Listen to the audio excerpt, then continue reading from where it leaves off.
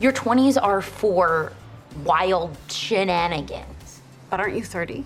When you've got through the quarter-life crisis and you're not too worried about your midlife crisis, bam, that's when the 30 crisis comes along. Turning 30 has always been a milestone, but recent on-screen depictions like Tick Tick Boom, Inside, Starstruck, and The Worst Person in the World are shining new light on this tri-life crisis and why it's dominating so many people's psyches today, as the settled adulthood of the past feels more and more unattainable. By the time my parents were 30, they already had 2 kids.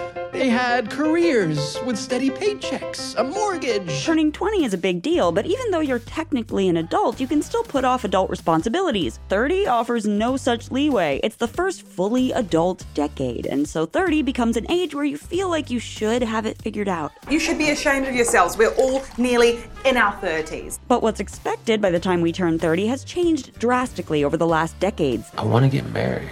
I'm only 27. What am I, a child bride? Since 1998, the median average age of Americans at their first wedding has jumped from 26 to 30 for men and 25 to 28 for women. Similarly, in the past 45 years, the mean age for first-time moms in the USA has gone up from 21 to 26. And between 1972 and 2015, the average age for a first-time father went from 27 to 30. These averages are being brought up by the rising number of people getting married and having kids in their 40s, meaning that it's far from abnormal if you're entering your 30s and these milestones are nowhere in sight. The other typical markers of adulthood, a stable job, a home of your own, are also getting more postponed or out of reach for many millennials and Gen Zers. Because every old person in a city like LA or New York or London is the same. They're like, my house is worth $2 million, but when I bought it in 1981, I paid 11 raspberries for it. And yet we, a society that loves honors like 30 under 30 lists, still put pressure on people to have done something significant by 30. Thus, cultural representations of turning 30 are colored by anxiety and panic, and a feeling of running out of time. You're not a grandmother. No, I know, because to be a grandmother, you have to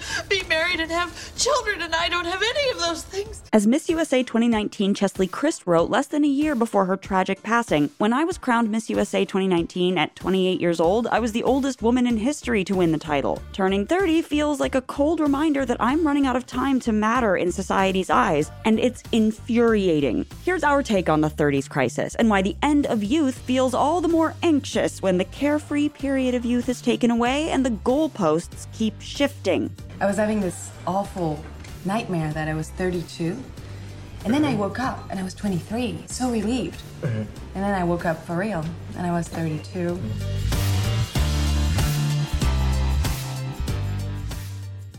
This is The Take on your favorite movies, shows, and pop culture. Before we go on, don't forget to subscribe. And let us know what you're watching. Your support means so much to us.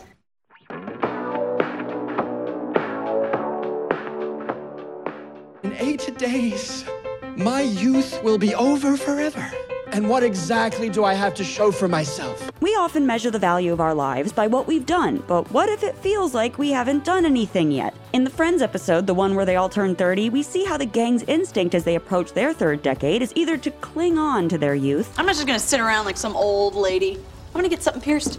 Or get laser focused on what they want to have achieved in this phase of life. I'll need 1.5 years to plan the wedding. And I'd like to know the guy for like a year, 1.5 years before we get engaged, which means I need to meet the guy by the time I'm 30.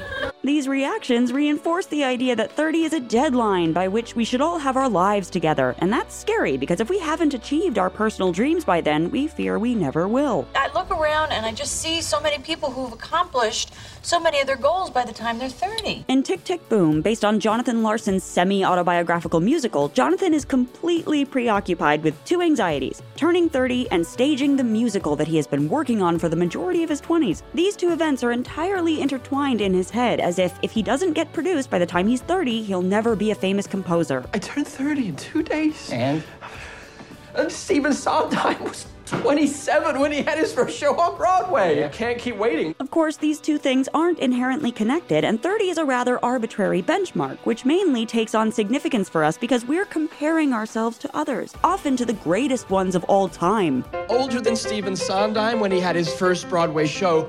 Older than Even Paul McCartney, when he wrote his last song with John Lennon. Tick, Tick, Boom is all about failure, or rather, perceived failure. Jonathan does finish the musical, but at first nobody wants it, and so he has to go back to the drawing board and start something else. Something which, in real life, would become his musical Tick, Tick, Boom. And Jonathan had no way of knowing that his greatest success, his iconic rock musical Rent, which would change the course of musical theater, was still further down the road. So ultimately, the movie reveals how manufactured the 30 crisis is. Jonathan doesn't get any worse after turning 30, or any less likely to be successful. If anything, the opposite happens. This is a movie about failure and getting back up.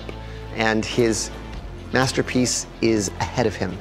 And it's hopeful because maybe so is yours.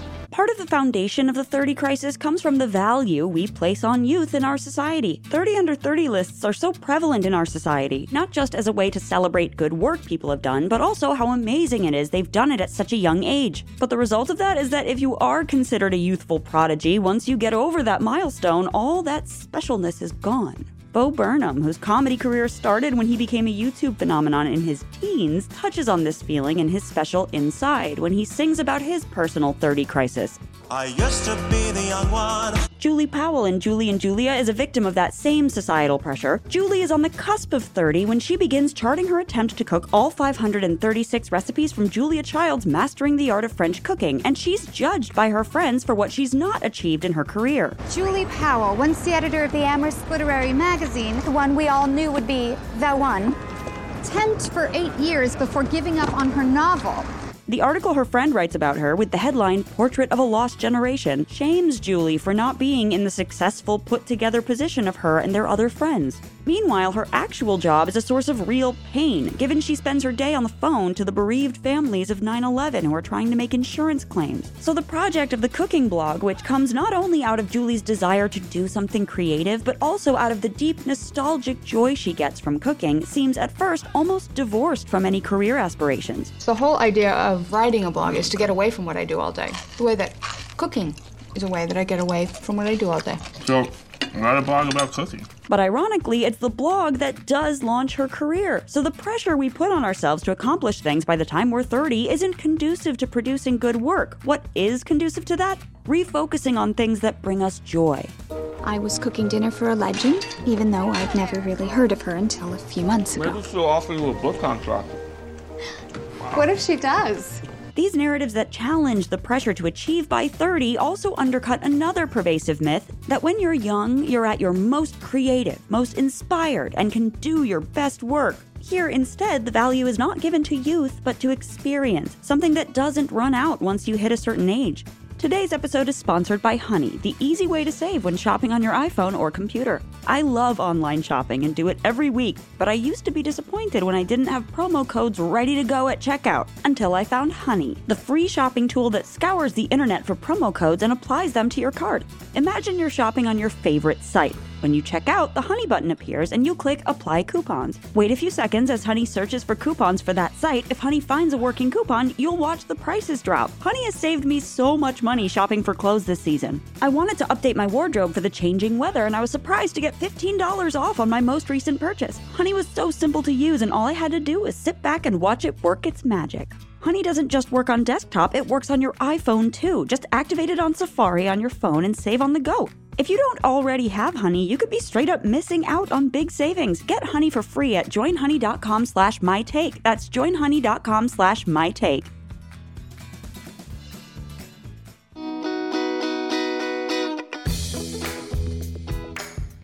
I'm so old. I'm 28. I mean, I thought I would at least have been divorced by now. The idea of the biological clock makes turning 30 a significant age in our personal lives. Weddings, families, buying houses, nesting. All these things become linked with your 30s, for better or worse. In Revolutionary Road, it's on Frank Wheeler's 30th birthday that he begins to fully take stock of his life, leading to him sleeping with his much younger secretary after realizing how deeply unhappy he is with his life now that he's followed the same path of settling down his father did. I used to sit there and think, I hope to Christ I don't end up like you. Now here I am, a 30-year-old Knox man.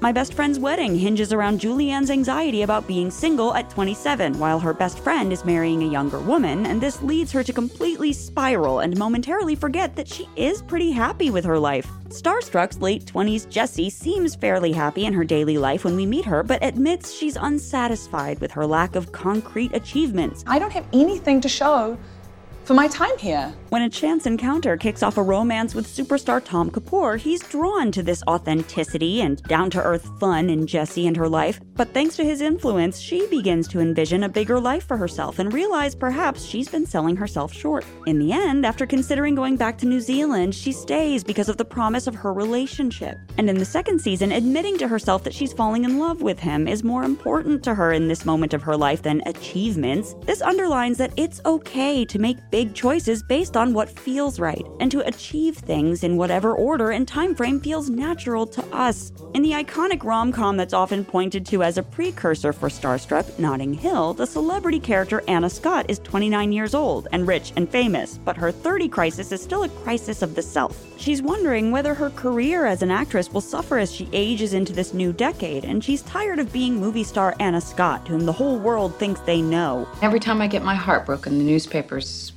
splash it about as though it's entertainment. She wants to explore being the ordinary person Anna Scott, and hoping another ordinary person can see that. I'm also just a girl standing in front of a boy, asking him to love her. Ultimately, what 30 crisis stories have in common is that the 30th birthday triggers an opportunity for self-reflection and life evaluation. Jag älskar dig. Men jag älskar dig inte. As we see in a number of examples, the 30 crisis reminds characters to check themselves, to ask if they're happy with the direction they're going in, or if they want to make a change. I just don't want to turn 30 and still be in that life anymore. I just don't want to be 30 and still work here. Yeah, that'd be much worse than being 28 and still working here. Promising Young Woman takes place when Cassie is 29, and the approaching 30th birthday seems linked to her undertaking this mission to make everyone involved in the assault of her best friend Nina revisit and reckon with their sins. In How I Met Your Father's Dirty 30 episode, the mature guy Sophie is dating makes her wonder whether the wild 30th birthday party she's planning makes her immature. You were all about Dirty 30, but then Drew signaled for the check like my grandpa, and now you want to change this into some boring-ass mature person party at the last minute to impress him. But in the end, he reminds her there's upsides to being a little messy. This whole like being super mature thing, it's not all it's cracked up to be. And sometimes I feel like I missed out. The 30 crisis can also come from taking stock of successes and weighing up whether they're enough to keep you happy. The Before trilogy plays with this in its first two films. In Before Sunrise, Jessie and Celine are young bohemian 20-somethings happy for the romance of one magical night, but believing there will be plenty more experiences like this in their future. As slightly older and wiser people in Before Sunset, they now know that this kind of connection is rare and precious. I guess when you're young, just believe there'll be many people with whom you connect with. And later in life, you realize it only happens a few times. Both are successful by the time they reconnect. Celine, an environmental activist, Jessie, a best-selling novelist, married with a kid. But as they walk around Paris together, they realize that these successes don't necessarily mean they're happy. And in rekindling their connection, they understand that it's that they've been missing. I'm dying because I'm so numb. I don't feel pain or excitement. I'm not even bitter. I'm just, You think you're the one dying inside. This is why the Nina Simone song Just in Time that plays in the final scene is significant, as it underlines that Celine and Jessie face the choice of seizing the moment and acting on their feelings or just letting it slip away. As the song's lyrics say, "You found me just in time, so let's live today anyway." In this movie, the valuable sense of perspective that comes from being in your 30s, the realization that time is limited, motivates the characters to change their lives for the better. Baby, you are gonna miss that plane. I know.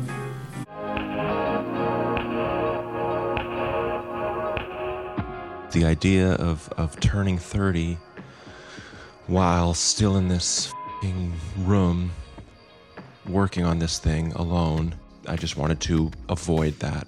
Turning 30 has always been anxiety-inducing, but turning 30 now, or in the near future, when the world feels like it's been on pause for years during the COVID pandemic, feels almost unfair. Kate Lindsay writes how during the pandemic, "You look 30" became an online insult to throw at people who are using the internet in the wrong way, say by trying too hard to keep up with trends. TikTok is obviously the first social media channel to be predominantly driven by Gen Z, so perhaps their using 30 as an insult speaks to this idea of TikTok as a young person-only zone and a fear of that youth and resulting cultural capital ebbing away. We're all gonna be 30, so when you say, like, she looks 30, it's like, honey, one day we all will look 30. Bo Burnham's 30 from his comedy special Inside combines anxiety around turning 30 with pandemic-induced self-isolation. There's a kind of manic, panicked tone to the comedy song which covers a lot of topics. Burnham's character compares himself to his granddad, who fought in Vietnam aged 27, suggesting he's worried about not having done anything important. When I was 27, I built a birdhouse with my mom. He talks about his stupid friends having stupid children, suggesting he's worried about keeping up with those around him having families. He's worried he's out of touch. He expresses bitterness toward younger people. In other words, it's a laundry list of pressures and problems that come with reaching this milestone at this particular moment in time. If I could kill myself today and be dead until like 18 months from now, I would do it. 30 may be the formal start of true adulthood, but more importantly, it's coded as the end of youth. And for a generation whose 20s have been defined by economic instability, climate change, and a multiple-year global pandemic, adding an old-fashioned, societally coded pressure on top of that feels unnecessary. On the other end of the spectrum, singer-songwriter Mitski, who also turned 30 during the pandemic, saw the milestone as a chance for a cultural reset and an opportunity to reconnect with herself, away from the idea of her that her fans had created in their heads. Speaking to Rolling Stone, she said, "I woke up and shed one single tear because I was so f***ing glad to be out of my 20s. The real me is not living some idealized life. I'm just on a couch watching TV. My fans should not meet me because they would be disappointed." All the sort of aggrandizing, strangely worshipful commentary about me, it doesn't make any sense and it's not good for my self-image. Mitski's perspective reminds us of the gains of aging, knowing oneself better, being comfortable with that self, and hopefully living less for others and external validation. Moreover, if you're not reaching certain milestones you expected to be by a certain age, you can take comfort from the trends evidencing that it's not just you. It's now the norm to marry, have children, and hit certain career and financial achievements later. Helen Coffey recently coined the idea of the 34-year itch. So is 35 the new 30? Or is 40? After all, in a number of these 30 crisis stories, for all that the characters get worked up, the actual birthday ends up not really mattering. In How I Met Your Mother, Ted realizes he's misremembered his story and some of the events he's been narrating actually took place on his 31st birthday. When did this happen? Oh wait, the goat was there on my 31st birthday. Sorry, I totally got that wrong. In Friends, Phoebe has the same moment. We're not 30, we're 31. Oh my God, we are 31. Yeah.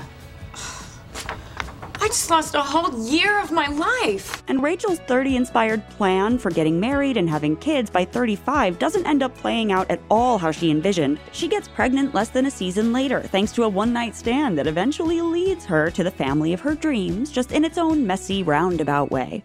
While a midlife crisis symbolizes an anxiety about mortality, and the quarter-life crisis is brought on by the end of adolescence and chemical changes in the brain, the 30 crisis is culturally ingrained, which means we have power over it, because that culture can be changed. In the wake of the pandemic, there have been calls to change a lot about how we live, how much we work, what we prioritize, the systems and structures that define our lives. Maybe if these conversations continue, turning 30 will start to feel like an exciting pit stop, but far from the end of the road. Make a wish.